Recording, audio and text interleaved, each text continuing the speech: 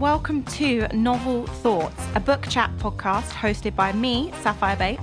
And me, Joseph Dance. And me, Michelle Thomas. 3 book lovers from East Kent.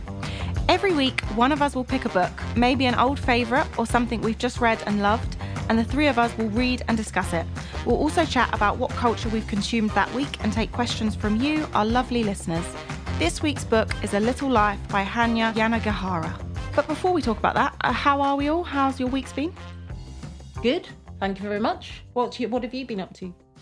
Working, reading, uni, basically. Sounds productive. I've had a good week. I'm taking my driving theory test soon, so I've been hard at it. A bit depressing. It's very exciting. I'm very excited for you. Thank you. I'm not, but thank you. Well, being able to drive is a useful skill. I still can't, so... Okay. Once you've passed, tell me how hard that. it is. Yeah, it's really easy, and I'm looking forward to being able to drive. But yeah. What have you been reading? I have been listening to a lot of podcasts, actually, and not reading that much, I have to admit. I've got like 3 half-finished books that I need to get on with.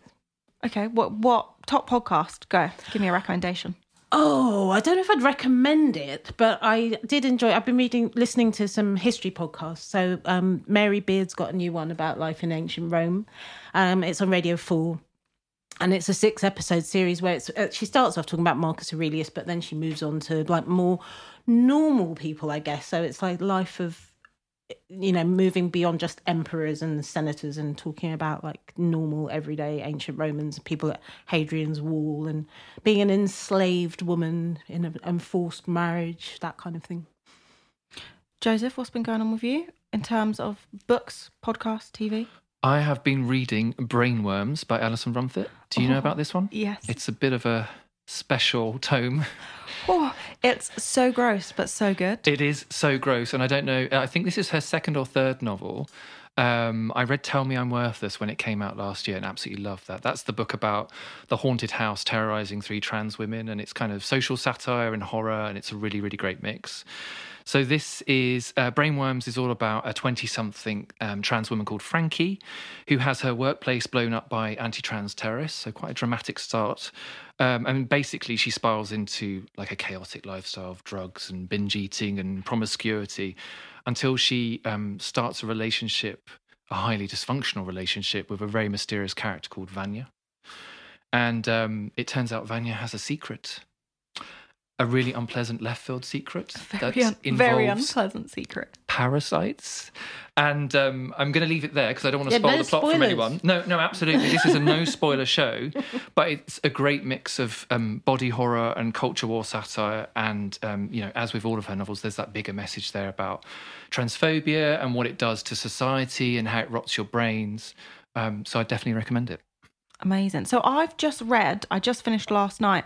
I read Down the Drain by Julia Fox. Have either of you read it yet? No. Memoir vibes. Now, she was in Uncut Gems with Adam Sandler. Love that film.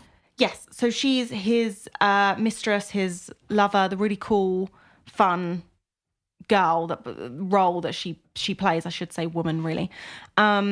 That's what I knew her from, but I think she's quite famous in New York as a kind of maybe like fashionista, kind of like club scene. Really, really good. So I didn't know much about her, but I quite like a memoir about people I don't really know. I don't really do the big celebrity memoirs. Really good. She had a really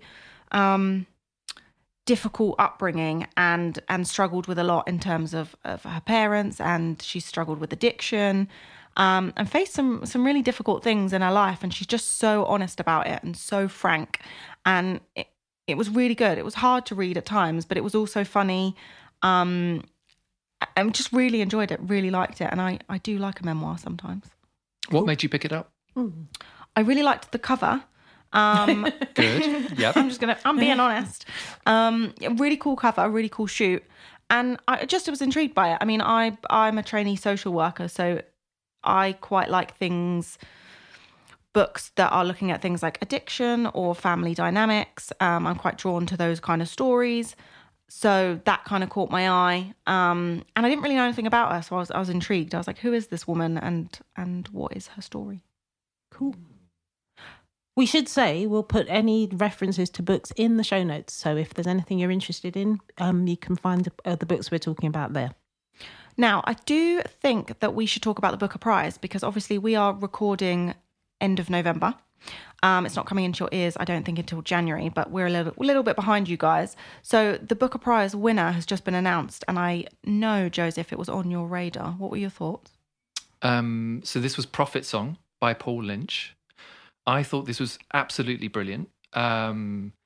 It's a very harrowing book. It's an emotional trial of a book, and it's about a 40-something-year-old woman, Eilish. She's a scientist. She lives in Dublin with her family of 4. And Ireland is basically descending into fascism.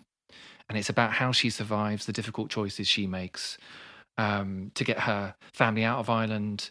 Again, no spoilers, but there are scenes in that book that will stay with me for a long time. I think it's very much with what's happening around the world, or with what's always happening around the world. It's a book of the moment. So I think the judges might have been thinking of kind of, its political message in that sense. It beat off some really stiff competition. Chetna Maru's Western Lanes, brilliant. I absolutely love that. Sarah Bernstein's Study for Obedience, another great, small, kooky book. And crucially beat off Paul Murray's The Bee Sting, which has just been named like the best book by everyone. So yeah, I definitely recommend reading it, but it's a really difficult read. I've made it one chapter in. So it's another book of my pile of, I've read a bit of it and not finished it yet. And what do you think? So far? Well, I put it down and then I've got distracted. So I think I'll probably start it again, actually, completely. Yeah, it's one of those books that I read it in one sitting. Yeah. And I know it's got a lot of criticism because Paul Lynch, like a lot of modern writers, doesn't put his speech in speech marks. So a lot of people said it's quite difficult to follow. It's quite stream of consciousness. But I think that's what gives its energy. It's a book about a societal breakdown, a really troubling time. And you start the book and you don't really get to catch your breath when she starts the narration, when Eilish starts speaking about what's happening to her and her family. So I think the format really fits the message. Yeah, so I think I will start it again and read it properly, like really get stuck in. It's a maybe from me. We'll revisit. It's a hard one. It's a hard one. Yeah, I can respect that.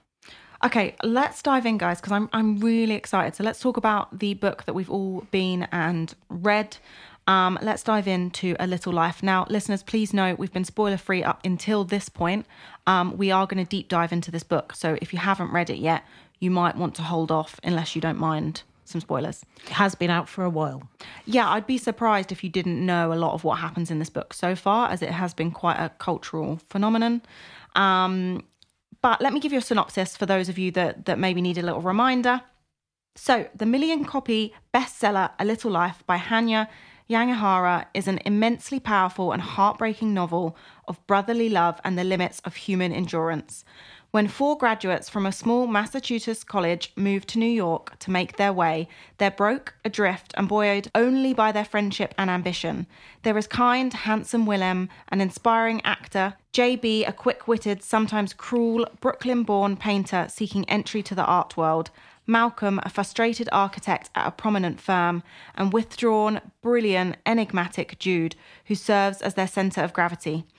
Over the decades, their relationships deepen and darken, tinged by addiction, success, and pride. Yet their greatest challenge each comes to realise is Jude himself.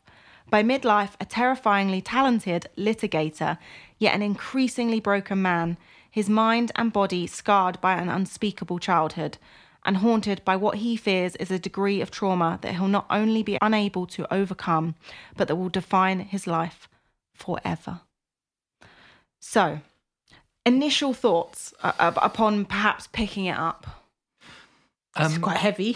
It's over 700 pages. You could easily kill someone with this book, literally.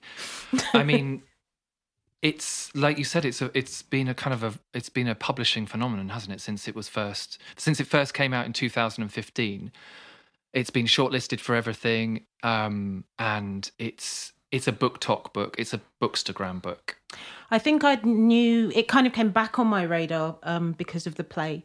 And obviously there was a lot of furore about the play, and there was the whole thing about people taking pictures of James Norton naked, and so it hit the headlines. And that was when I picked it up, and I knew vaguely that it was a hard read, and it was I needed to be strong in my mind to read it. So that was what I went into it aware that it wasn't going to be a jolly romp. A fun ride. So we all have been rereading it this time around. This episode. was my first read. This is my third read. Oh, so I read it when it came out in 2015 because I just wanted to know what all the fuss was about. Then I parked it and got on with my life because it was too traumatic. Read it again when we talked about reading it for this podcast, and I've just listened to Oliver Wyndman narrate it on Audible. Oh, wow. Okay. I mean, I have thoughts on 3 times. I did. I had the book, but I also got it on Audible because I find sometimes it's easier for me to listen to books than it is to read them, because I can do other things while I'm listening, like walking the dog. So I sort of did half and half. Okay. Well, I know, right, we mentioned awards. So it was shortlisted for the Man Booker Prize in 2015. It was shortlisted for the Bailey's Prize for Women's Fiction in 2016. And it was a finalist for the National Book Awards in 2015. So it's actually Hanya's second book, her first being The People in the Trees, which I think was 2013. And she's since released another book, post A Little Life, which was To Paradise in 2022. What I found really interesting about this book is that it was released in 2015, but it didn't really come onto my radar until perhaps like 2021. I think I finally read it in 2022, so last year. But it grew, its momentum grew so much. I think People in the Trees only actually sold a few thousand copies, so I don't think Hanya herself and her publishers were necessarily expecting this to be a bestseller and to take off like it did. But that, to me, that element of it has been really interesting. People have been obsessed, whether or not because they disliked it or they loved it. There's just been so much internet chatter around this book, to the point, as you said, it was turned into a play, which I went to see. Thoughts on that, but I'm going to come back around to that, to be honest. Yeah, and it's just taken off. I think so many people have at least heard of this book, if not having read it. Now, I personally loved the book. And I'm kind of intrigued. Did you guys, what overall thoughts upon reading it? Is it in like, okay, dislike? Where are we at? I pretty much hated this book. I liked it to start with. I thought, this is great. I thought it's like a kind of The Group, but updated and with male protagonists. And I was like really interested to know all 4 of them as these equal protagonists and their story. And then it's around page 300, everything switches and it becomes Jude the Obscure. Okay, Joseph. It becomes the Jude show. That's kind of how I felt. If I mean, you asked, did we hate it? Did we like it? I'm that smiley face just with a line instead of a smile. I don't know. I'm stuck. I've read it 3 times. I've listened to it once, and definitely listening to it helped. Because the narrative is quite claustrophobic. I mean, we've said that we're going to talk about the plot and spoilers. There's a lot of self-harm in this book, and that's a lot to get through, and it's very repetitive. So I think listening to it was really helpful, getting someone else to do that emotional heavy lifting and bring those characters to life. I won't say I disliked it, but I have some reservations about it. And the more I read around the book, the more I see it as a potentially quite a problematic book. That's interesting. I think we'll come to it when we chat about weaknesses, because I know that, there's quite a lot of arguments around what these problems with the book are. But generally, I'm quite surprised because I really loved it. Sorry to disappoint you. I know. Sorry. Yeah. And I was like, this is going to be... We're going to be doing this a lot. This is going to be a winner. Like, first book, I've made a strong choice. It's a strong choice. It's a strong Definitely choice. a strong choice. Yeah. I think it's better that we all have strong feelings about it than we just coming in kind of going, well, it was all right, I suppose. Yeah, definitely. And look, I'm happy on this podcast for us to disagree. I'm here for it. I love a good debate, a good kind of like natter. But yeah, just surprised because it's up there in one of my favourite books. Taxi. Are we done? Taxi for Seth.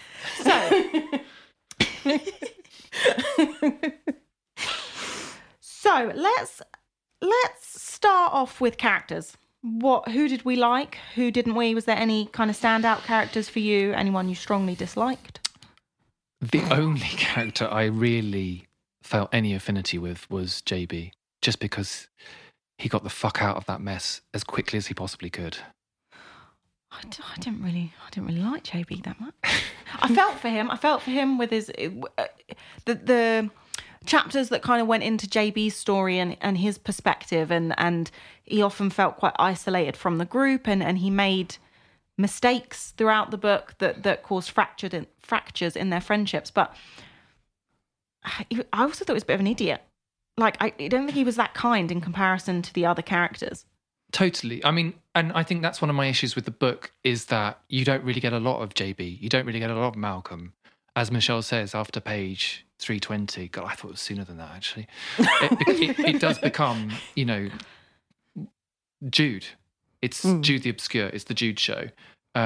So I would have liked to have read more about JB and his upbringing and how that character developed, but we just don't get that. Yeah, I completely agree. I would have liked it if it had been a more equal story of all four of them. And I found Jude so frustrating that, in all honesty, I would have probably killed him myself. What was it that frustrated you about Everything about him. And I think it's one of the things where we get into the issues around some of the problems we talked about. But I think, it's really weird. I don't understand the motivation of an author who sets up a character so that they can stick pins in their eyes. And that's what it felt like. And I found the sort of weirdness of, like, Jude is so perfect, Jude is so angelic, everybody loves Jude, he's really successful, he's really rich, he's brilliant, he's a, concert piano level pianist, he can do everything, and all these people love him, and he's so fucking miserable. And I'm just like, what is the matter with you, man? Get therapy. So just simple jealousy then, Michelle. Well, I wasn't really jealous of his childhood and his, inability to walk. That kind of sucked. Fair. And his propensity for self-harming was also problematic.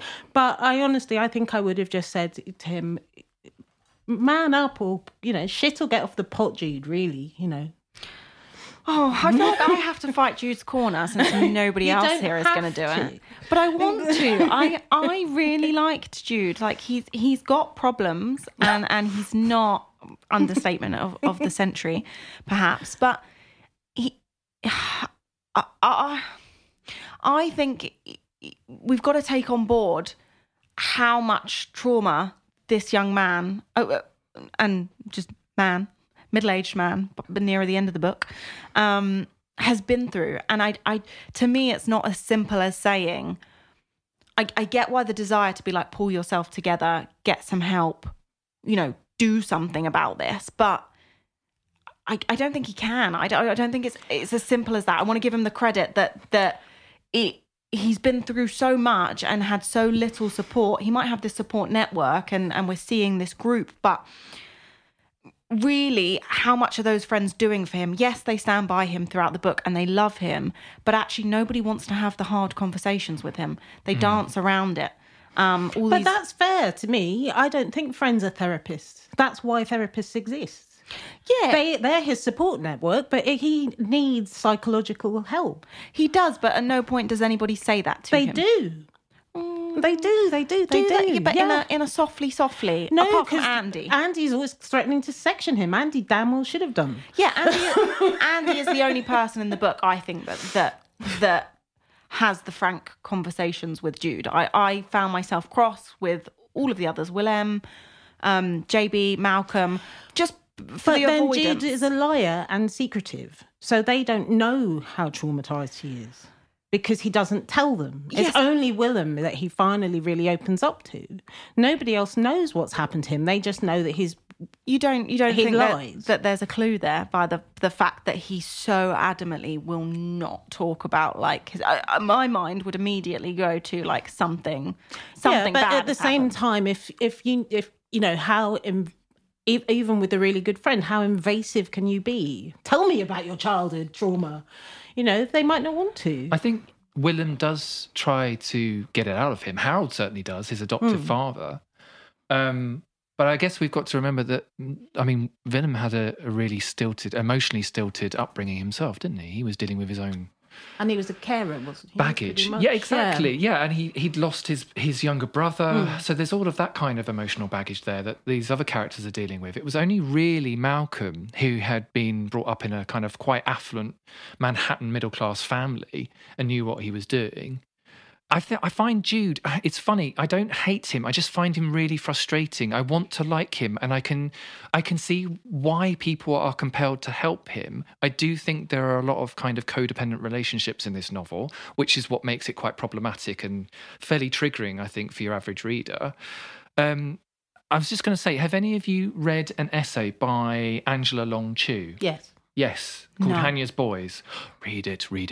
Yeah. It will change your mind. So she says about Jude, and she's put it better than I can. In truth, Jude is a terribly unlovable character, always lying and breaking promises, with the inner monologue of an incorrigible child. The first time he cuts himself, you are horrified. The 600th time, you wish he would aim. Yet Yanagihara loves him excessively, cloyingly. I know that's difficult to hear, Sapphire, but... Thoughts? No, I'm here for it. I'm open to everybody's views, and I can fully understand why everybody feels as they do. I think it must just be the social worker in me. I perhaps am seeing this through a slightly different lens, and am. I think one of my frustrations with it, though, is as someone who has had serious depression in the past, recovery is always worth fighting for. And the fact that this book, not Jude, but this book is essentially saying that some things are just so bleak, so miserable, you're so trapped in a cycle of, and it's not even generational trauma, it's literally Jude's trauma. He's trapped in this cycle. He keeps going into terrible relationships with awful people. Everyone he meets abuses him. Everyone he meets exploits him, apart from these few people, this handful of characters. And he just... You know, he's rich, he's successful. He has every opportunity to break that cycle, and he doesn't. He just goes back to it again and again and again. And I think the author is really irresponsible, actually. Really irresponsible. Ooh. Yep. Really irresponsible. My beef is with the author. Definitely. For presenting the character that way, because I don't think Jude necessarily has to have a blissful, happy, dancing through the daisies ending. But I'd like to see him working. I'd like to see they also giving some sign of him having some hope. But that's reality. Not everybody does. That this story happens time and time again. In reality, there are many people who have been through situations like this, as horrific as this, who can't get out of it. But you've got a choice. That's reality, but this is not reality. This is her reality, and she's chosen to focus on this reality. And one of my frustrations really with this book is that I read a few things. She doesn't do a lot of interviews, but apparently she met no survivors of childhood abuse. She didn't talk to anyone. She just wrote this book. And I find that I actually was quite angry when I found that out. That I do think is a weakness. Okay, let's just move on to like weaknesses of the book, because I feel like we're dancing around talking about it. So let's just get it out in the open. I presume what we're referring to is what everyone is kind of labeling this book as torture porn, essentially, or trauma porn. There's varieties of it, but essentially sadness for sadness' sake. Is this what you guys are referring to? I don't even think I'd use the words torture porn or trauma porn. I just think it's melodramatic and repetitive to the point where I literally was just like, okay, I get it. 500 pages of lather, rinse, repeat. You could have just written one paragraph going, Jude had a really shit childhood and then he died.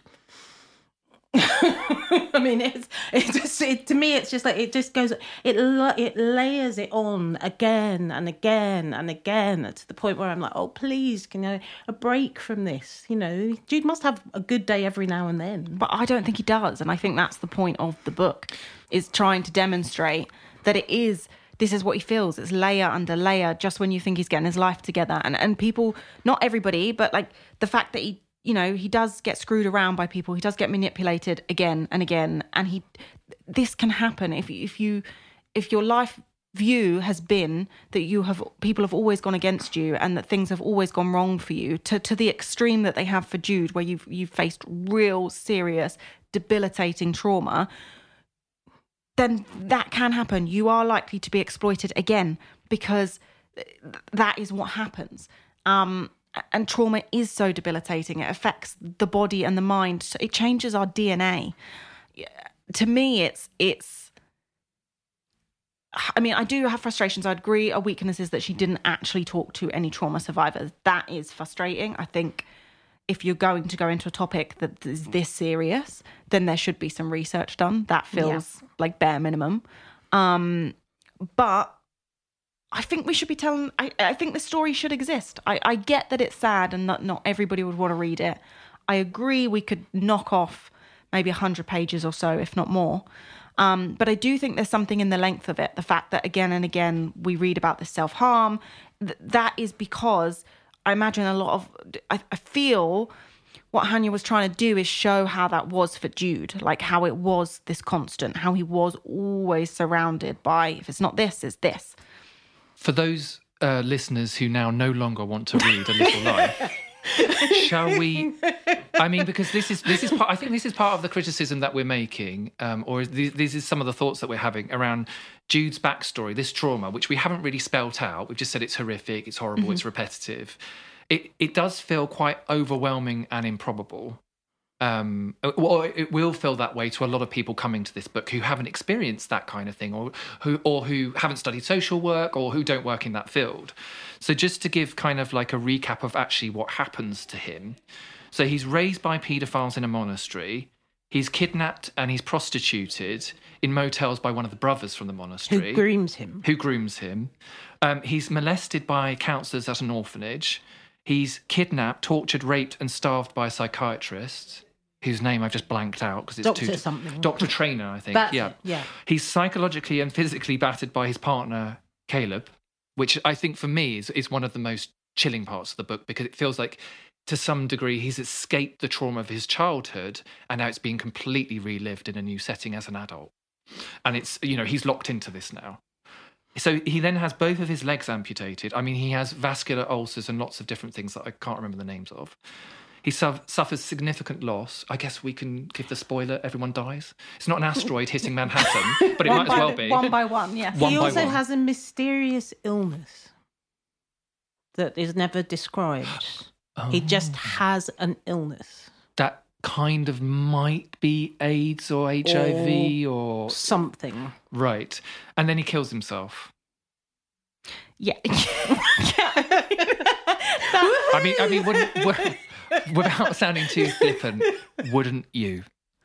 Jesus Christ. Yes. Oh my God. Right. I want to see the musical version of this book. Yes. I mean, yes, that is all of it. And I can understand why people have problems with it. And yes, it's a lot. He is having a lot. He's having a lot of experiences. There's so much trauma, and perhaps the way in which it's been explained, like the traumas that he's faced, potentially would not happen like that. Like a psychiatrist, a doctor, all the kind of homes that he stays in. But again, this does happen. Maybe not like that. But, and again, I am obviously coming at this a very different lens, and I am working with, well, I'm not currently, but I have in the past, and I'm learning constantly about child abuse and traumatic incidences, domestic violence, all of these things. And these absolutely fucking horrific things are happening to children every day. Like, the statistics are insane. And I'm slightly desensitized to it, and that I am learning to talk about these things in conversations with, managers, other social workers, the people who have experienced it, sometimes the perpetrators. So I appreciate that I perhaps came to this book slightly more prepared to read about all this stuff, but to me it still feels important that those conversations need to be had. And I do have an issue, just societal issue, with the fact that we do avoid talking about these things, and they are happening. And whilst it would be really lovely if they didn't, my argument ultimately comes back to this does happen and is happening. This story in different ways is playing out for people across the world, and they are facing these levels of trauma, and their lives are this depressing and this hopeless. Yes. And we should say, there's a lot of mirth in this conversation, but I think that's around how the authors kind of executed this plot. But these themes and these topics it's really important that they do get aired in fiction, and they are traumatic. You can't get away from that. One of the issues I have, and Michelle mentioned it before, is that I kind of feel like trauma in this book is, it's this seemingly pervasive idea that you can never get out of trauma, that you're a victim, you're locked into that, you can never be happy, and that there's no learning or wisdom to be had from trauma. And I'm thinking of books like, any novel by Toni Morrison or Jamaica Kincaid or millions of other authors, where people have really traumatic childhoods, but that's just one rung on the ladder. They use that to then go and make a difference. They use that as a chance for personal growth or societal change. And I guess this just isn't that book. This isn't that book where Jude's going to come out of the cocoon and be changed by his trauma. This is just watching someone kind of whittled down by all of these horrific childhood experiences. And if you take it at face value for that kind of book, then it's harrowing, it's difficult to get through, but it's an okay read. I just think for me it just really depends on whether you think that's gratuitous and unnecessary or not. Yeah, for me, I found it this book, not the idea that people have trauma, because obviously there are horrible things happening to people right now, but the idea that it all needs to be packed in 500 pages of it, just bang, bang, bang over the head with Jude's trauma. I just didn't need that level. Yeah, I think, I am just, I just fall slightly differently to you guys. I agree with, everything you've said. And I also totally understand why some people, really didn't like the book or don't think it should exist. But I just fall on the side of this is realistic for some people. And so I feel that story can and should be told. I get the idea that we want stories with hope, and we want, it's frustrating when Jude is not improving and nothing in his life is getting better. But, that is the reality for some people. And to me, I'm just like, well, it's not a book you go to for hope, and I don't think it has to be. I think there are other books, kind of like you've mentioned, Joseph, where that happens, and I'm kind of okay with that, because to me, I'm like, do you know what? That is realistic. Look, I want to bring us on to any strengths, if you guys have any. I have some, because we've been quite negative, which is fine. But anything that you felt was a strength about the book. Like I said, I think the first sort of 300 odd chapters where the other characters, I was really drawn into that initially. I liked that group dynamic. Yeah, I like the group dynamic. I mean, I thought that the start of the book was a kind of like, it was a false start. I thought it was going to be a kind of post-college group of guys having fun in the city, like what will they become, who will they fall in love with? And then it became a very different book. And perhaps, that's part of the reason why I've had such a negative reaction to it. So not a strength, but I have got a theory about why it might be, because I mean, it's been an incredibly popular book. It's sold millions and millions of copies. I think millions of copies. Yeah. If you read it as fan fiction, it works quite well, because I mean, it shares many of the tropes that fan fiction has. It's very long. It's kind of got, it's very repetitive. There's like excruciatingly, drawn out observations of minutiae. There's that idea of the kind of codependent relationship at the center of the book. And I think lots of descriptions of meals. Lots of descriptions of meals. There's lots of travelling, and we know that the author was the travel editor at Condé Nast. So that's kind of, there's a very descriptive passage about Hanoi and this lovely holiday that they go on, which is perhaps been taken from one of her travel reports for Vogue Traveller. She's actually writing her own fan fiction for herself. Well, it does feel like that to a point. And I'm just wondering, do you know about a subgenre of fanfic called Hurt Comfort? It's also called... Yes. You do? Yes. It's also called Whump. WHUMP. I hope I'm pronouncing that correctly. What is it? Because I've never heard of this. So these are fan fiction narratives that are mainly written by women, and they focus on a male character who is deeply hurt or traumatized in some way, and he is comforted or looked after by a male friend, and I'm doing air commas here.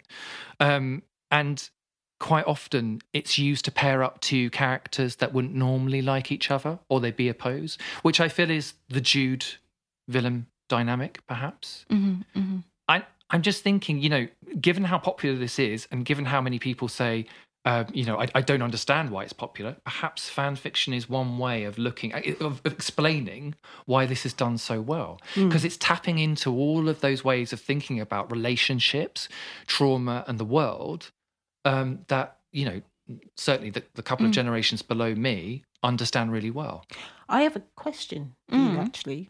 Do you think, because obviously there's this whole thing about Jude's sexuality, and some of the criticism has been like this kill your gays kind of trope, which is very tired and dull. And one of the things I found kind of interesting about it is Jude even gay? But do you think, and do you, both of you actually really, but do you think if she wrote this book now, the conversation around sexuality might be different in the book? I don't know. I mean, again, I'm just looking at it through a trauma lens, and I was looking at the relationships more as less about what everybody's sexuality was, and more thinking like Jude's problem is the trauma. It's not about I mean, it does seem like he's gay. It seems like he's not straight. That is the vibe that I get, and I would imagine. But actually, his issues are more to do with closeness, vulnerability, his body, and the bad memories he has around sex. I didn't even really kind of think too much into the sexualities of everybody, because I guess I was too hung up on Jude and what was going on for him. Joseph, what was yours? Yeah, kind of similar. I mean, it's been touted as a great gay novel. I know Garth Greenwell, who wrote Cleanness. Have you read that? No. I think it's been made into a film as well, actually. It's a great book about a very dysfunctional gay relationship. But he said it's the most ambitious chronicle of the social and emotional lives of gay men to have emerged for many years. And I kind of disagree with that. I don't think it is a great gay novel, and I don't think it needs to be, but principally not because the author isn't gay. I think you should be able to write about different characters and different experiences, absolutely. But she writes about men who don't know if they are gay. It's all kind of their sexuality is led by their trauma. I think this is what you were saying, Saf. Yeah, that's what I kind of mean is like, I wouldn't say it was, I definitely would disagree with what they've said, because actually all these, nobody seems proud of their sexuality. Nobody seems comfortable with it. I think JB is comfortable with his sexuality. Yes, he's the only one who is. I don't think Jude is asexual, because I actually think Jude is like a dragonfly in amber. I think he's been, again, the abuse starts when he's like 5 or something, and so he's a child. He hasn't gone through adolescence. And I think that's actually how everyone in the book responds to him as a child. I mean, this whole caretaking vibe that they all have for him. Yeah. Even though he is supposedly so successful in many other ways, it's still like he's really babied, and he's atrophied. Yeah, it's an interesting one though. I do want to raise some strengths that I had, because I feel that Go for it. you two didn't have very many strengths for my favourite book. I love Harold. I absolutely love when the part when Harold adopts Jude as an adult. I thought that was really beautiful and really lovely. And I really liked Harold's chapters. I thought Harold was a great character. And obviously he also had this complex backstory, losing a child, and the fact that he was willing to kind of like love again, and how his love for Jude grew, and the difficulties that he had because he could never actually get close to him. And that whole thing of, all the times that Harold really wanted to like hug Jude, but knew that Jude didn't want that. And when he kind of confronts Caleb in the restaurant, when he realizes that all the damage to Jude has been done by Caleb, that kind of anger, that fatherly anger. And I just thought that whole part of the novel was really beautiful to me, when they have the ceremony, and just when they ask Jude, and Jude's really worried that he's presuming they don't want anything to do with him anymore, and actually Harold and Julia are really nervous to ask if they can adopt him. And I just thought that was, to me, I really loved that. I bookmarked it and noted it down because I was like, oh my goodness. I loved that section too, and I think it was really special because it actually went ahead. You were just kind of waiting for there to be something that would stop this adoption from happening. And Harold is such a fantastic protective father figure, and he really comes into his own towards the end of the novel. Yeah, and that was one of my favourites. And another strength for me was the writing. I did think it was, yes, perhaps too long. And the content of the writing might be up for debate as to whether we think it should be there or not. But I think it has to be said, she is a good writer. She is good at writing relationships. There was really good descriptions, and I kind of really loved all those parts of it. And I did find myself thinking, I think this is well written. I mean, the start of it gives me kind of like Donna Tartt vibes, Secret History, like academia. Yeah. I know they're kind of past university pretty much as we get into it, but that was the kind of vibes I was getting. If the Secret History was really, really fucking sad. But yeah, I thought it was quite well written. I think an editor could have chopped it down a bit, to be honest, but that for me was the strength. One thing I'm intrigued, so I'm just eyeing up our producer in the corner. James, give me a nod or a shake of the head. Would you, based on the discussion we've just had, would you read A Little Life? He says yes. I would, yeah. He would. Okay, I'm happy with that. That feels like a good judge of Here you go. Absolutely. how well we've we've got a copy here for you. Yeah, Michelle's desperate to get rid of her copy. I never want to see that book again. You can have it. No, you can. Yeah, you just can quickly. keep- Yeah, Merry Christmas, James. Thank you very much. So where do we land on number of stars? If you had to kind of give this, should we say out of 5, how many stars would you give A Little Life? And would you recommend it to other people? I'd give it 1 star and no. Okay, don't hold back. Okay, yeah, don't sugar that pill, Michelle. I would probably give it 3.5 stars. I like the pacing and I like the writing, and I think it's one of those books that would really work well as a Netflix series. So I'm kind of looking forward to that happening. See, I didn't see the play, so I've got to catch up on the box set instead. I kind of forgot to discuss this actually in terms of weaknesses. I didn't. No, I didn't think the play worked. The play, too much happens in the book for it to work when it's condensed into something visual. Yes, I mean, they show so much of like the self-harm and all of these things are shown. But I don't personally think it worked. I didn't walk away from the play with any love for the characters. Whereas when I read the book, I'm like, oh my God, well, Harold, like, Andy, Jude, I'm like, I felt real love for these characters and I just didn't. So I land on I think I would land on like a 4-star. I think it's, to me, slightly too long, perhaps. And yes, there are some problems with it. I will give you that. But yes, I would recommend it. And yes, I think it's worth 4 stars. Good. Well, it's always good to have different opinions. Yeah, what strong... And we certainly have those. We have. What Yes, a but we start. can agree to differ. We can. I mean, yeah, we've really gone for it on our first episode in terms of differences in opinion. But I like that. We welcome that. Okay, so now we are at that part of the show where we try to help one of our listeners find their next must-read book. Are we ready? We are. We are. Lovely. Our request today comes from Dan. Hello, Novel Thoughts. I've just finished the Earthsea books by Ursula Le Guin, and I'm looking to explore the fantasy genre further. I wonder if you could suggest a good place to start. I'm looking for a book or series with strong world building which is intelligent and well written. Thank you. Ooh. Well, I'm a sci-fi and fantasy geek, so this is right up my street. I'd say if you've read the 5 Earthsea books, make sure you've read all the short stories and the Tales of Earthsea, because there are stories in that connect and bridge gaps between the original trilogy and then the additional 2 books that Le Guin wrote. And then the other thing I'd say is that Le Guin has written loads across science fiction and fantasy. And there's one series about people, they're called Powers, I think, that trilogy. They're beautiful.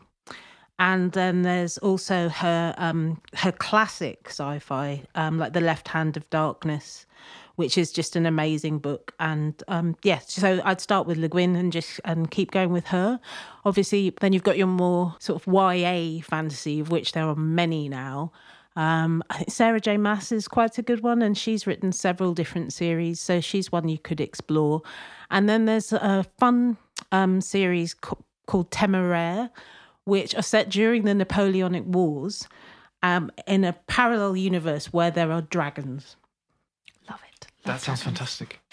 And there are 5 or 6 of those, so that's, again, quite a long series that you can get stuck into. But the first one is Téméraire. Téméraire is the name of the hero dragon, and the different navies use the dragons as air support. I mean, I love that, and I'm definitely writing that down because I love dragons. Now, I've not read a lot of fantasy, but 2 books come to mind, which are both, I think both would go into fantasy, so I'm just going to throw them out because I really liked them. So one was Roadside Picnic. Now, I cannot remember the authors, and I also think I'd struggle to pronounce their surnames, if I'm honest. Joseph, you're looking at me and nodding. Do you remember who the authors are? I love this book, and I can't remember who the authors are, but I'm pretty convinced they've got monosyllabic Russian names. Yes, they have. And it was made into a film by Andrei Tarkovsky called Stalker. Ah, okay, I didn't know it was made into a film. Which is brilliant, one of my favourites. Arkady Strugatsky and Boris Strugatsky. It's like being at the UN. That's so good. I'm so impressed. Well, I thought that was brilliant. I think it crosses over into kind of sci-fi vibes, but it very much fits within that realm, and I thought it was really good. I think, to be fair, SF Masterworks, in terms of what they've published, like really brilliant books, and I think you could kind of work your way through loads of them. Some of them fall far more into sci-fi, but there's some brilliant books within there, and yeah, I think you could kind of go through all of that and find some stuff. The other thing I read recently, which I really liked, was The Poppy Wars by R.F. Kuang. So she wrote Yellowface and Babel as well, both of which I really liked. But I thought I'd give her third, it's not her third, it was actually her first, but it was the last one that I hadn't read. So I gave that a go, and I really liked it. I thought that was good world building. It's complex. It feels serious, whereas some fantasy that I like Fourth Wing, feel a bit more, I guess, more YA. Yeah. Got that kind of romance element, whereas this doesn't. The Poppy Wars doesn't have that. It is war, really, fantasy war. Loved that. Thought it was brilliant. I'd recommend. I really like The Poppy Wars, and I'd recommend that as well. And as Michelle has just said, if you've read Earthsea, then you need to read The Left Hand of Darkness and all of those other brilliant Ursula Le Guin standalone novels. I am going to recommend the Inheritance trilogy, and another kind of series by N.K. Jemisin. Do you know about N.K. Jemisin? I do not. I don't. She's an amazing black feminist American sci-fi writer. She's won every prize going. And I think in terms of like fantastic character development and world building, it's on a par with Ursula Le Guin. So the first book is The 100,000 Kingdoms, and that's centered around a character called Yane Dar, who is a young barbarian outcast, and her mother dies under suspicious circumstances, and she's called to the Kingdom of Sky, and she's told that she's next in line, and she spends the series defending the throne. It's kind of a bit of a political thriller. It's very fantasy rather than sci-fi. And I think it's got quite nice Earthsea vibes. Yane Dar reminds me a lot of Jed and the struggles he goes through in Earthsea. Ged. Oh, so this is it. I've never heard that name said. I once worked for a chief executive called Jed. Call him Sparrowhawk. Ged. Right, okay, thank you for that. I skipped Anglo-Saxon at university. I think it's actually, I read how to pronounce it, or I heard Ursula Le Guin doing a lecture or something, I can't remember. It's definitely Ged. No, I appreciate it. Well, anyway, the woman in this story is like the bloke in Earthsea. Perfect. So hopefully, Dan, that helps you out a little bit. We will put links to all of our recommendations in the show notes, as we mentioned earlier. And please do let us know if we've kind of missed off any fantasy gems that you have loved. I've got so many more I could recommend. Well, there's plenty of time. Plenty of time. Okay, so next week, what are we reading? Next week, we will be discussing Disobedient Bodies by Emma Dabiri, which is a radical, incisive and thoughtful new book. It's almost an essay, really, I'd say, a long essay from the author of What White People Can Do Next and Don't Touch My Hair. It looks at sort of the dull beauty standards of the day and how we might disentangle them from patriarchy and capitalism and learn to love our bodies. So make sure you join us for a deep dive into Disobedient Bodies and more general book and culture chat. As always, links to everything we've been talking about today will be in the show notes. Please feel free to like and subscribe to the pod, tell a friend or leave us a review. It all helps. And don't forget to follow us on Instagram and TikTok at novelthoughts_pod. Bye-bye. Bye. Ciao.